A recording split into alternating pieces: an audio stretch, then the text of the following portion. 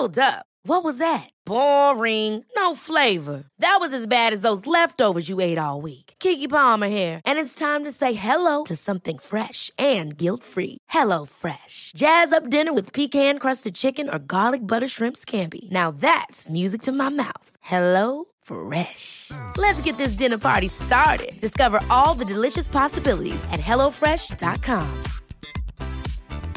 I'm Sandra, and I'm just the professional your small business was looking for. But you didn't hire me because you didn't use LinkedIn Jobs. LinkedIn has professionals you can't find anywhere else, including those who aren't actively looking for a new job, but might be open to the perfect role, like me. In a given month, over 70% of LinkedIn users don't visit other leading job sites. So if you're not looking on LinkedIn, you'll miss out on great candidates, like Sandra. Start hiring professionals like a professional. Post your free job on linkedin.com/achieve today.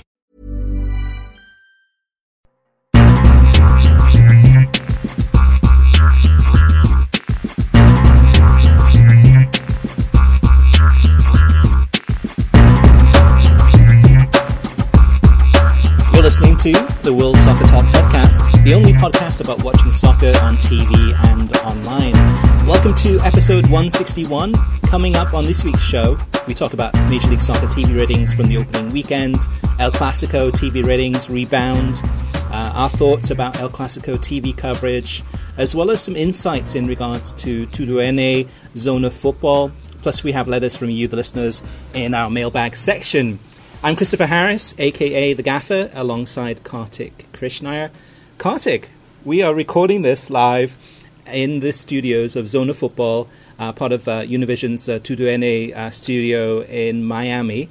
It's Thursday, and we're recording this. We just did an interview with the team at Zona Football to learn more about the platform and the plans for the next couple of years or so. What's your initial thoughts? Well, it's Thursday, so it's Zona Football Day, right? For us normally, because of Europa League. It's fantastic to be here because I think we know on the outside, and we've talked about it a lot on this show, what an intricate production it has to be when you've got 8 matches, 10 matches, 16 matches on some match days, right? We just had a round of 32 in the Europa League where there were 16 matches, 8 and 8 during the course of the day to weave in and weave out of this production. And we got a lot of insight into what they do and how they do it and why it's been so successful and how they've been able to attract an audience that maybe were not focused on watching football on 2DNA or on Univision previously. So looking forward to very soon hammering out a piece that you can read at worldsoccertalk.com on Zona Football and on 2DNA in general. Hammering out. All right, Kartik. So, yeah, we're definitely looking forward to that. So that'll be on worldsoccertalk.com soon, an article that goes more in depth about Zona Football. We're big fans, so that's one of the reasons we came down here to Tuduene to learn more about it and to interview some of the people behind the scenes. Now, in terms of this past week, a lot of television coverage, of course, football from around the world. We had the opening weekend of MLS. We had El Clasico.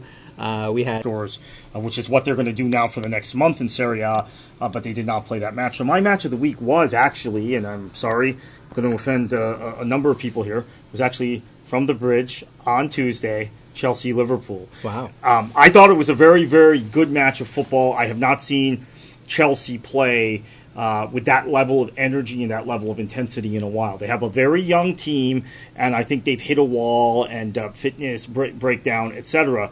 What we saw in this match, I thought, was Pedro, who is one of my favorite players of the last decade in world football, reassert himself as a top player. Ross Barkley was phenomenal. I just felt like that was the Chelsea that we saw some of last season under Sarri, that really fun style, and that Lampard has tried to implement this season and has had some difficulty at times. So I had a lot of fun with that match. No, that's not a shot at Liverpool. I just loved the way Chelsea played football on Tuesday, and that's the best I've seen them in a while.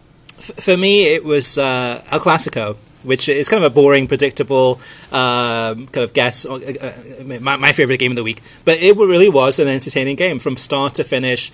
It was very frenetic. It was hardly a break in that game. It was full on excitement levels, intensity, and 0-0 at halftime. Second half was the goals came.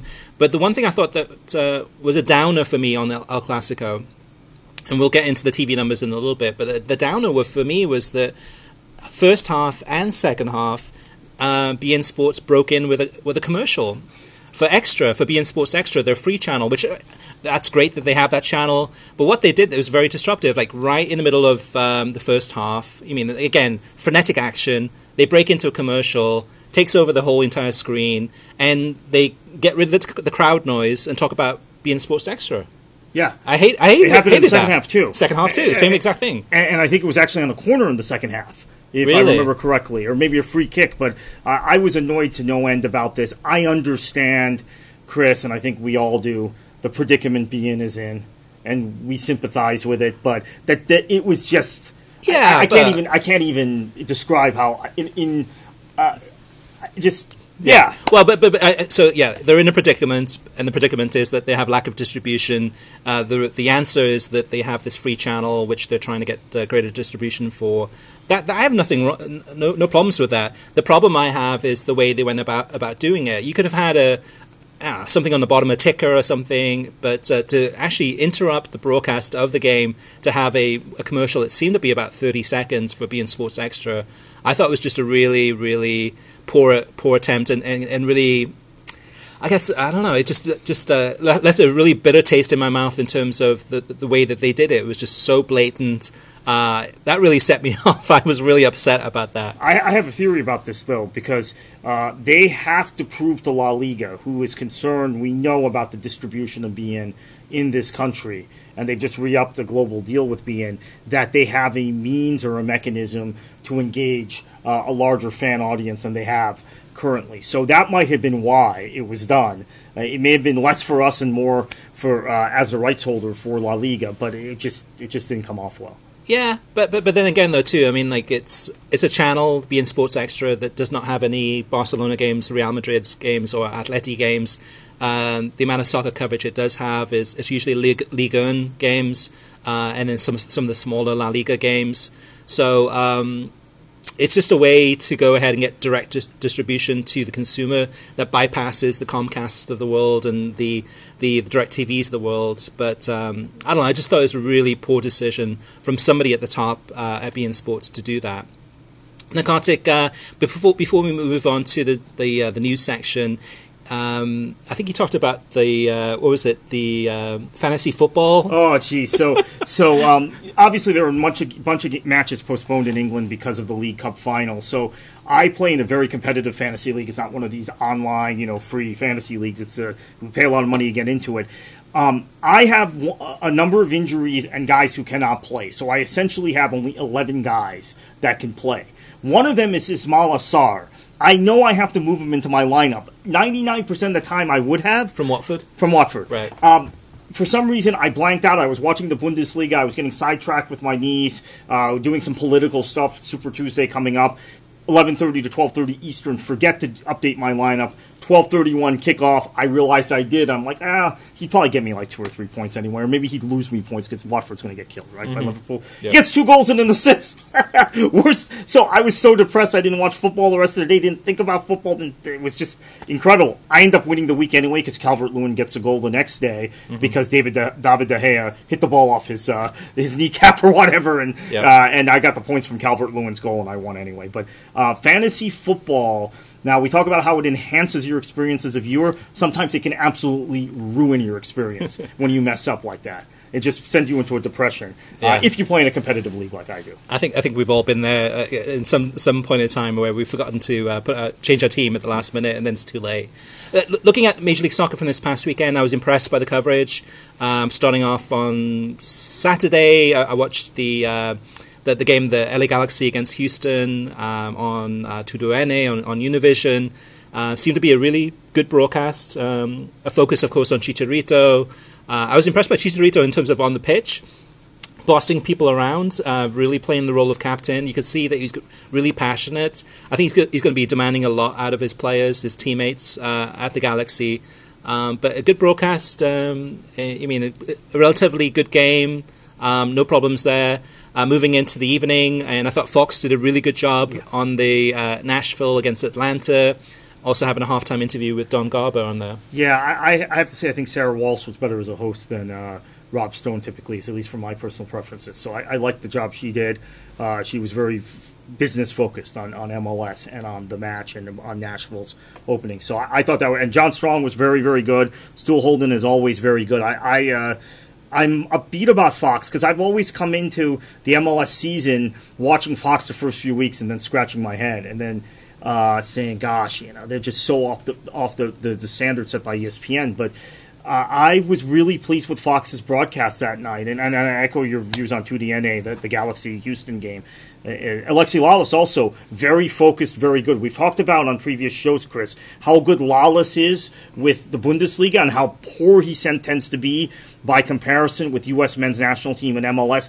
That was the Bundesliga Lalas we saw with Sarah Walsh, Nashville, Atlanta. So hopefully he keeps it up. Alexi's back. Or at least he's having a resurgence in his career. Yeah, and then on Sunday with MLS, there was the Seattle against Chicago game on ESPN. This one was, I think, Adrian Healy and Ali Moreno. Yeah. It was strange watching this game because the picture looked very washed out. It was very bright. I'm not sure if that was because of the Astro pitch.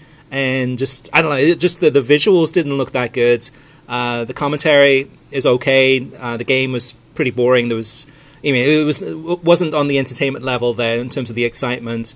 That led into the LAFC against Inter Miami, Taylor Twellman and John Champion, and a lot more excitement about this game.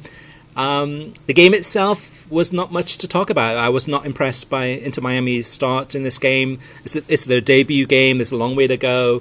But the coverage was fine. John Champion and Twellman did well, and then I missed the FS1 game on the Sunday night. Yeah, the Portland, Minnesota game. Speaking of Taylor Twellman, Banter with Taylor Twellman is a new show that is on the ESPN app and on YouTube. It's not on ESPN Plus, but obviously, I think most people watch Plus in their app anyway. Check it out. It was. I like Taylor, and I like what he does. I really was impressed by this show, even though it was. We're at the very beginning of it. I think he has an energy and an analytical quality that lends itself a lot of times to these kind of one-off shows where he can rant and rave about things. I really liked it. So let's move on to the news section, and the news section actually is going to be a lot of MLS news, and this is something that in the last several months, or actually the last several years, we've been following very closely in terms of reporting about and talking about the streaming side of things in terms of OTT, over the top, everything from ESPN Plus to BR Live and all of the other different types of streaming solutions. Well, here's a quote here from Don Garber at last week's media conference in New York City. Don Garber says, "I do believe in the new world, the new streaming over-the-top world. Media companies are going to need Major League Soccer's sports content more in the future than they have ever done in the past. Secondly, we have an audience that delivers something that most other properties don't. It's very young, very diverse, and therefore I think our media partners will need us more tomorrow than they have in the past." Kartik, what does that say to you? Well, that says to me, one, they're going to be looking at more OTT options. It says to me also that the rumors we've heard about them bundling all of the local team rights together and potentially putting that together as a package for an OTT service is a viable thing. And three, I think he's right about the young and diverse. I will tell you, and I think, Chris, you've had these same conversations, people tell me that close or in NBC, that one of the big attractions of the Premier League for them, we report numbers and we see maybe stagnant numbers, right? But the exciting thing for them is as the media space evolves and transforms, the Premier League audience is disproportionately young and diverse. So I think it's the same sort of thing with MLS. That has added value to sponsors, advertisers, and broadcast companies versus maybe just comparing stagnant numbers. Yeah, it's Major League Soccer is in the perfect place at the perfect time to take advantage of this. I mean, you've got everything from, you look at the big picture, you look at Amazon Prime, they've done the deals with the Premier League in the UK, could possibly be interested in the US market in terms of getting more into the sports side of things. They're already doing, Thursday NFL games. PGA Tour and some NBA. Yeah, and then you've got everyone else then too. You've got BR Live that has lost the rights to the UEFA League. We reported on this podcast a couple of weeks ago that Turner Sports has mentioned that Major League Soccer is of interest to them.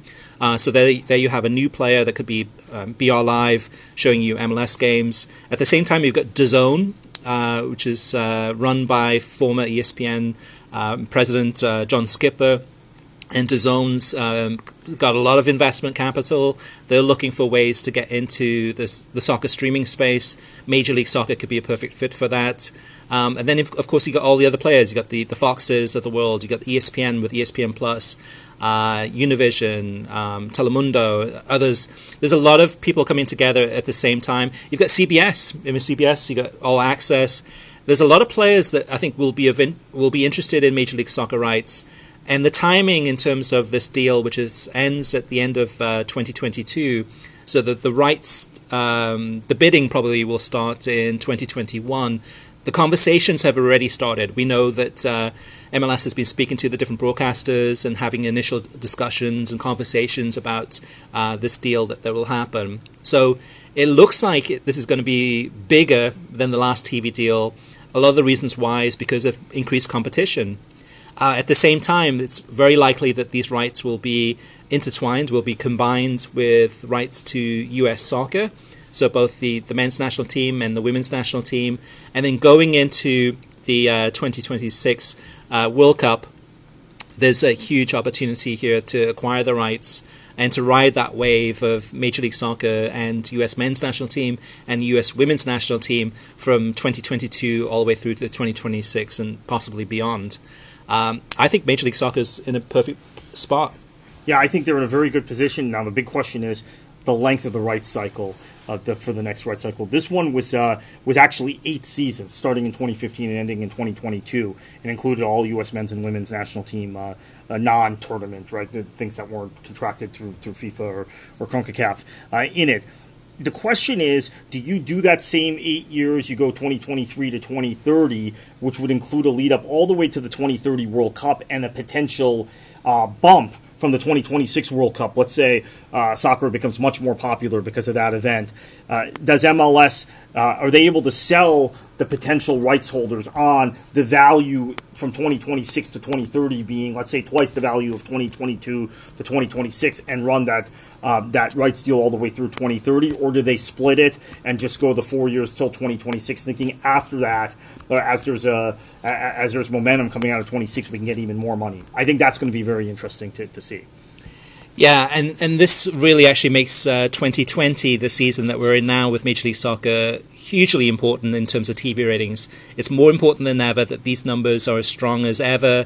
If there's a decline or a dip in the ratings this season, this could put some doubts in the minds of some of the TV broadcasters and streaming partners out there, where they might reconsider perhaps the amount of bids that they want to put in, even if there is a lot of competition. So looking at the TV ratings from this opening weekend, we had Nashville against Atlanta on Fox, on the Fox network, 756,000 viewers. Kartik, higher or lower than you anticipated? Lower. I thought it was going to be a much bigger number because it was Nashville's opener, first ever match, and Atlanta carries a lot of popularity. Now, they brought a lot of fans with them, and the crowd was amazing. And then I thought Fox did an outstanding job with the broadcast and actually gave us an extended pregame that I wasn't expecting and a good post-game. So that was lower than I expected. And it's prime time. It's prime time on a Saturday night. On an over-the-air channel. On the over-the-air channel. Next up was Houston against LA Galaxy on Univision and Tuduene. This one had a total of 558,000 viewers on this one. Lower or higher than you anticipated? So initially it was lower than I anticipated because I've been touting the Chicharito bounce. But then I think about the 3:30 time on a Saturday in between Bundesliga, Premier League matches, and Liga MX matches. I actually think it was a pretty good number. So I'm going to say, with some perspective, higher, not significantly higher, but higher. All right, 3 more to go. LAFC against Inter Miami on ESPN on Sunday, primetime then. And this was 463,000 viewers. Higher or lower than you anticipated? Much higher. Me too. I thought this would be like 250 or 300. I think ESPN did a great job of promoting this, and I think it was South Florida, really, Miami-Fort Lauderdale Media Market, that did it with the 1.5 rating in that market. Yeah, and also I think the Beckham effect. I mean, you have Beckham, which, speaking of which, I wrote a story about the Beckham effect having an effect on the TV ratings for the opening weekend. Coincidentally, FS1 is going to debut a documentary on Friday night on FS1 called The Beckham Effect that talks about the story of David Beckham getting the team for Major League Soccer into Miami and all the struggles and kind of the journey that he's been on to get to where we are with this team. Next up is Seattle against Chicago on ESPN on Sunday afternoon. This one was 311,000 viewers. Higher or lower? Higher, because Chicago, okay, I know they've rebranded. I know they're making some moves. Although, truthfully, their roster looks like the roster of an expansion team, but and it actually looks worse than the 2 expansion teams, in my opinion. But I don't expect anyone to watch a Chicago game, so I assume that Seattle. It's in Seattle. They get 60,000 fans. You may get like 200,000, 250,000 other fans to watch it. It was 300,000. So maybe Chicago does have some fans. I don't think they do. I think it's all people curious about Seattle, but it was higher. This was higher too because of I thought with El Clasico being at practically the same time that would impact the viewing number. But 311 is decent for that game. Last but not least, Portland against Minnesota on FS1, 229,000 viewers. Higher or lower? Lower, and I think it was burnout because you had El Clasico. You were going to have Juve Inter. You didn't, but you had Premier League. You had the LAFC Inter Miami match. You had a lot of MLS the previous night. League Cup final. We haven't even talked about. Oh, League Cup final, right? Was on ESPN. I knew there was something I was forgetting on ESPN Plus. League Cup final. I think we all forgot about that one, Kartik. I watched it, but yeah. To me, actually, that number is higher than I anticipated. Fox on the Sunday nights, the FS1 usually gets about anywhere from 150,000 to maybe 199,000, sometimes lower than that. So for 229 for that game, that actually was better than I anticipated. So looking at the numbers, for the most part, most of them were about what we anticipated or a little bit higher. I think to me the only big disappointment was the one on Fox on the 756,000 viewers for that one for the Nashville Atlanta. At the same time this weekend, I mean, you had the El Clasico, and with all the issues with distribution for beIN Sports and beIN Sports en Español, this number it surprised me, pleasantly surprised me. It was 940,000 people tuned in to watch El Clasico on beIN Sports and beIN Sports en Español combined. That's a pretty decent number, Kartik. It's a shocking number, actually, I bet, because I guess maybe you could argue that the people who still have beIN all have it for a reason, but given the limited distribution, I don't know what the rating point is for that, but it's got to be pretty high, actually, because they're only in about 10 or 12 million homes. Yeah. So that's like a 1.0 rating, I think, if I'm doing my math correctly, or a little higher. Yeah, and then you look at Nashville against Atlanta on Fox over-the-air network. And 100-something million homes. Yeah, like 120 million homes. Yeah. 10 times the number of homes, and had a lower number, 756,000 viewers there too. So good news for beIN Sports, and kind of a big relief for them in many ways in terms of it does show that people are interested in watching that network, and even distribution problems or not, that's the strongest number El Clasico has had since 2017 in the United States. Moving on to listener mailbag. First up is Tim Keane, and Kartik, he points this one at you. Kartik, don't you dare have a Bundesliga game as your game of the week. Come on, your irons. And I guess what was your game of the week? Oh no, it was the Chelsea-Liverpool. So, okay, there you go, good. Next up is Bill Reese. Bill Reese says, the hosts, Kartik and Chris, have cited the lack of promotion and relegation as one of the things holding back the growth of MLS and US soccer. Meanwhile, Liga MX recently announced that it will do away with promotion and relegation for the next 5 seasons, and for many years, relegated clubs in Mexico could purchase the play-in license of a promoted club and stay in the Primera Division. Despite this, Liga MX's popularity remains incredibly high in the United States. If MLS dreams of being the league of choice for soccer fans in the United States, then by not having Pro Rel and using a playoff to crown its champion, it already bears similarities to the country's most popular sports league, Liga MX. So I think Bill is arguing and saying, okay, well, if Liga MX is the most popular league in the United States in terms of soccer, in terms of viewer numbers, and they're doing away with Pro Rel, then maybe Major League Soccer is on the right path with not having Pro Rel. But at the same time, I would argue that NFL doesn't have promotion and relegation. But just because they don't have promotion and relegation, that's not the reason why it's the most popular league on U.S. television, sports league in the United States. What's your take? Yeah, I think actually the playoff angle is a little more interesting than what Bill said. So on Pro Rel, I would say very basically Mexican fans, Liga MX fans, have strong attachments to clubs that are generational, multi-generational, and those clubs generally are first division clubs. There are some exceptions. There are some teams when Necaxa got relegated, when León got relegated, and came back up in León's case, that impacted it. But in general, there isn't that much interest in the Segundo division in Mexico, and the fans tend to be fans of bigger clubs. So I think doing away with Pro Rel, while it's very distasteful for some fans, some Mexican fans I talk to think it's ridiculous, it makes it easier for them on the TV side with Televisa, etc. Now, the playoff thing I think is interesting because Mexico's playoffs are so exciting, I would argue, because they split their season. And because they have an Apertura and a Clausura. And they're like these mini tournaments. And you can have a team like Monterrey, who we know has the highest payroll of any team in this region in football, and has the most star-studded cast of players of any team in North America. Finish 8th in their Apertura season and have to then play their way in through the playoffs to win another crown and get back into CONCACAF Champions League. I think that's very exciting because they split their season. The MLS playoffs, however, are not as exciting, or it doesn't correspond as well because you have a long regular season, which is not that much shorter than most European league seasons, and then you have playoffs. So the Mexican League, because they split their season, those games in those Apertura and Clausura, they matter. Because you do have a playoffs, but you have to get into the playoffs, and you're only playing 10 or 12 or 14 regular season games, so they matter, whereas in MLS, they don't. Let's face it, you're playing 34 matches, and then you have playoffs, and almost everyone gets in. So what would you say is the level of second division soccer in Mexico? It's low. It's low. So, and with U.S. soccer in terms of, the USL Championship, that level, what would you say that level's at?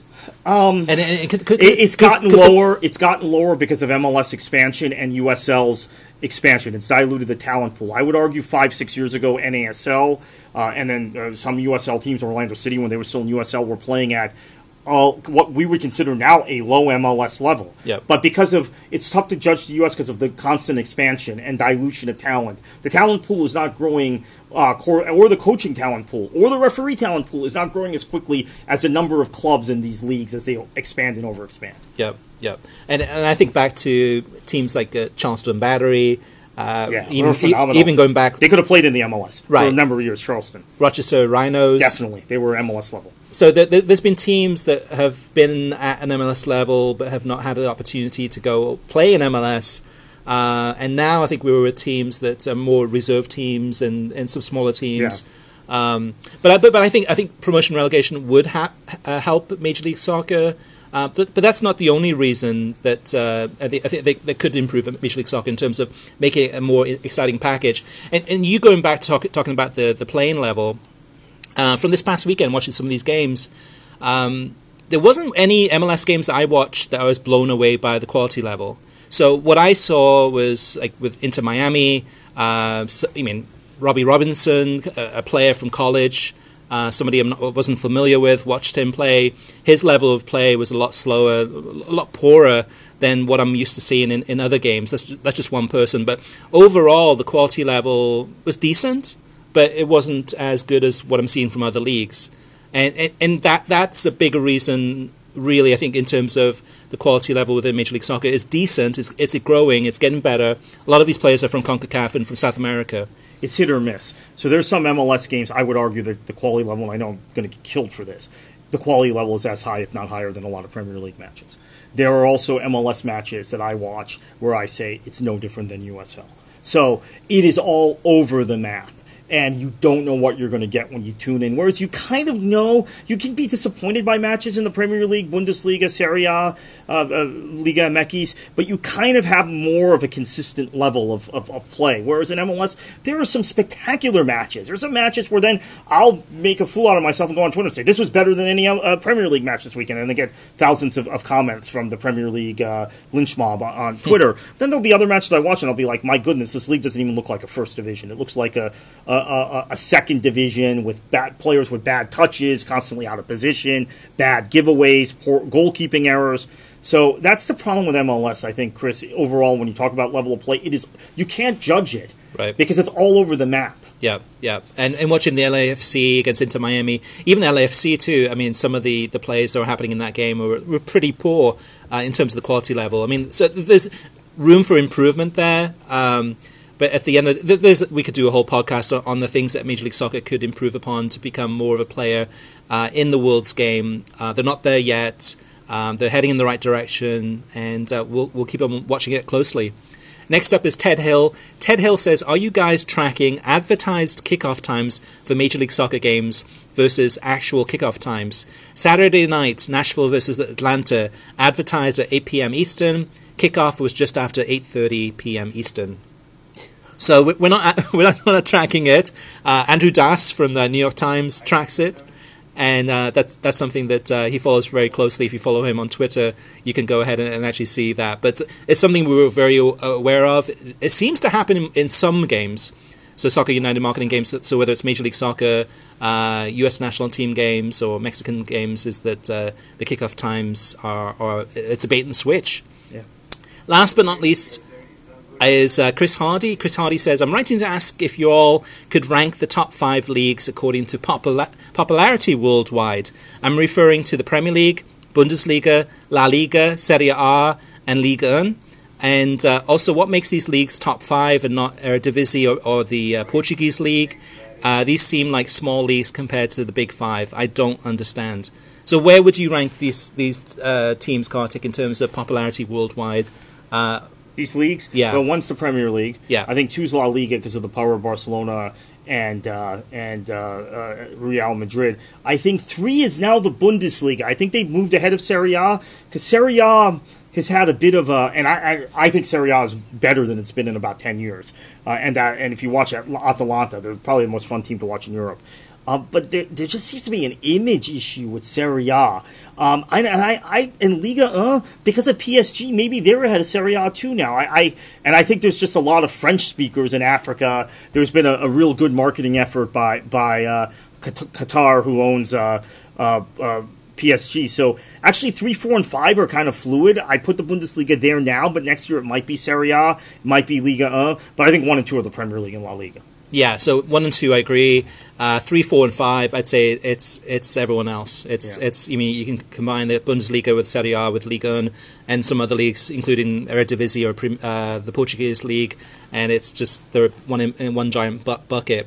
Now, why they aren't as popular as the other leagues? They don't have the as successful the teams. They don't have the stars. The playing levels aren't as good. It's not as exciting to watch. And actually, a big reason too is the production value. If you watch a Portuguese league game, the production value, especially in the United States on Goal TV, is not that is pretty bad, to be completely honest with you. I wonder about time zones here because I was talking to a player agent this week, a player agent here in the U.S. who told me he's now watching the Indian League because it's on ESPN Plus, and there are always games on when there's nothing else on. So you sometimes wonder about timings and those kind. And then I think back to my own experience of I used to watch the Australian A-League for that same reason when I was when I wouldn't watch anything but football. Now I'm a little more diverse in my interests again. But I guess that might play into it as well.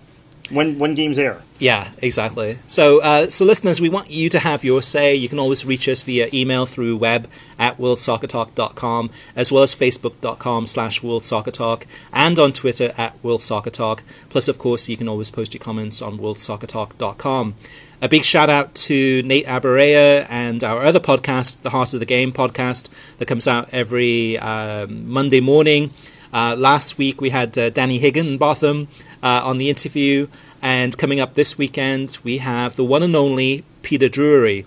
And Peter is someone that doesn't do a lot of interviews. He's one of the best in the business. There's actually a lot of people that like his style. There's a lot of people that don't like his style, so we get more into that in depth, and it's really, really a great one-on-one interview. And we've got some more interviews coming up soon, which are going to be a great complement to what we're doing on this podcast. So thank you for listening. You can get a new episode of the podcast across pretty much every podcast player every Thursday. If you like the show, share it with your friends on social media and give us a review on iTunes. We'd greatly appreciate it. In Kartik, heading into another weekend, we've got the Manchester Derby. We've got the second week of Major League Soccer. We've got the Gladbach against Dortmund, important game in the Bundesliga. We got a bunch of championship games. Yeah, on ESPN Plus. Yeah, and what else is there? There's Athletic and Sevilla in La Liga. It's going to be a great weekend. But no matter where they are, no matter what they do, no matter what league they watch or team they support, what should they do? Enjoy your football.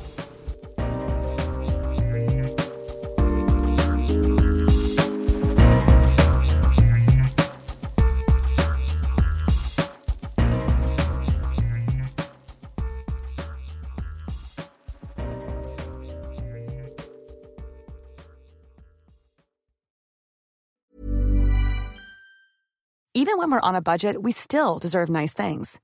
Quince is a place to scoop up stunning high-end goods for 50 to 80% less than similar brands. They have buttery soft cashmere sweaters starting at $50, luxurious Italian leather bags, and so much more. Plus, Quince only works with factories that use safe, ethical, and responsible manufacturing. Get the high-end goods you'll love without the high price tag with Quince. Go to quince.com/style for free shipping and 365-day returns. Ever catch yourself eating the same flavorless dinner 3 days in a row? Dreaming of something better? Well, HelloFresh is your guilt-free dream come true, baby. It's me, Keke Palmer. Let's wake up those taste buds with hot, juicy pecan-crusted chicken or garlic butter shrimp scampi. HelloFresh. Stop dreaming of all the delicious possibilities and dig in at HelloFresh.com. Let's get this dinner party started.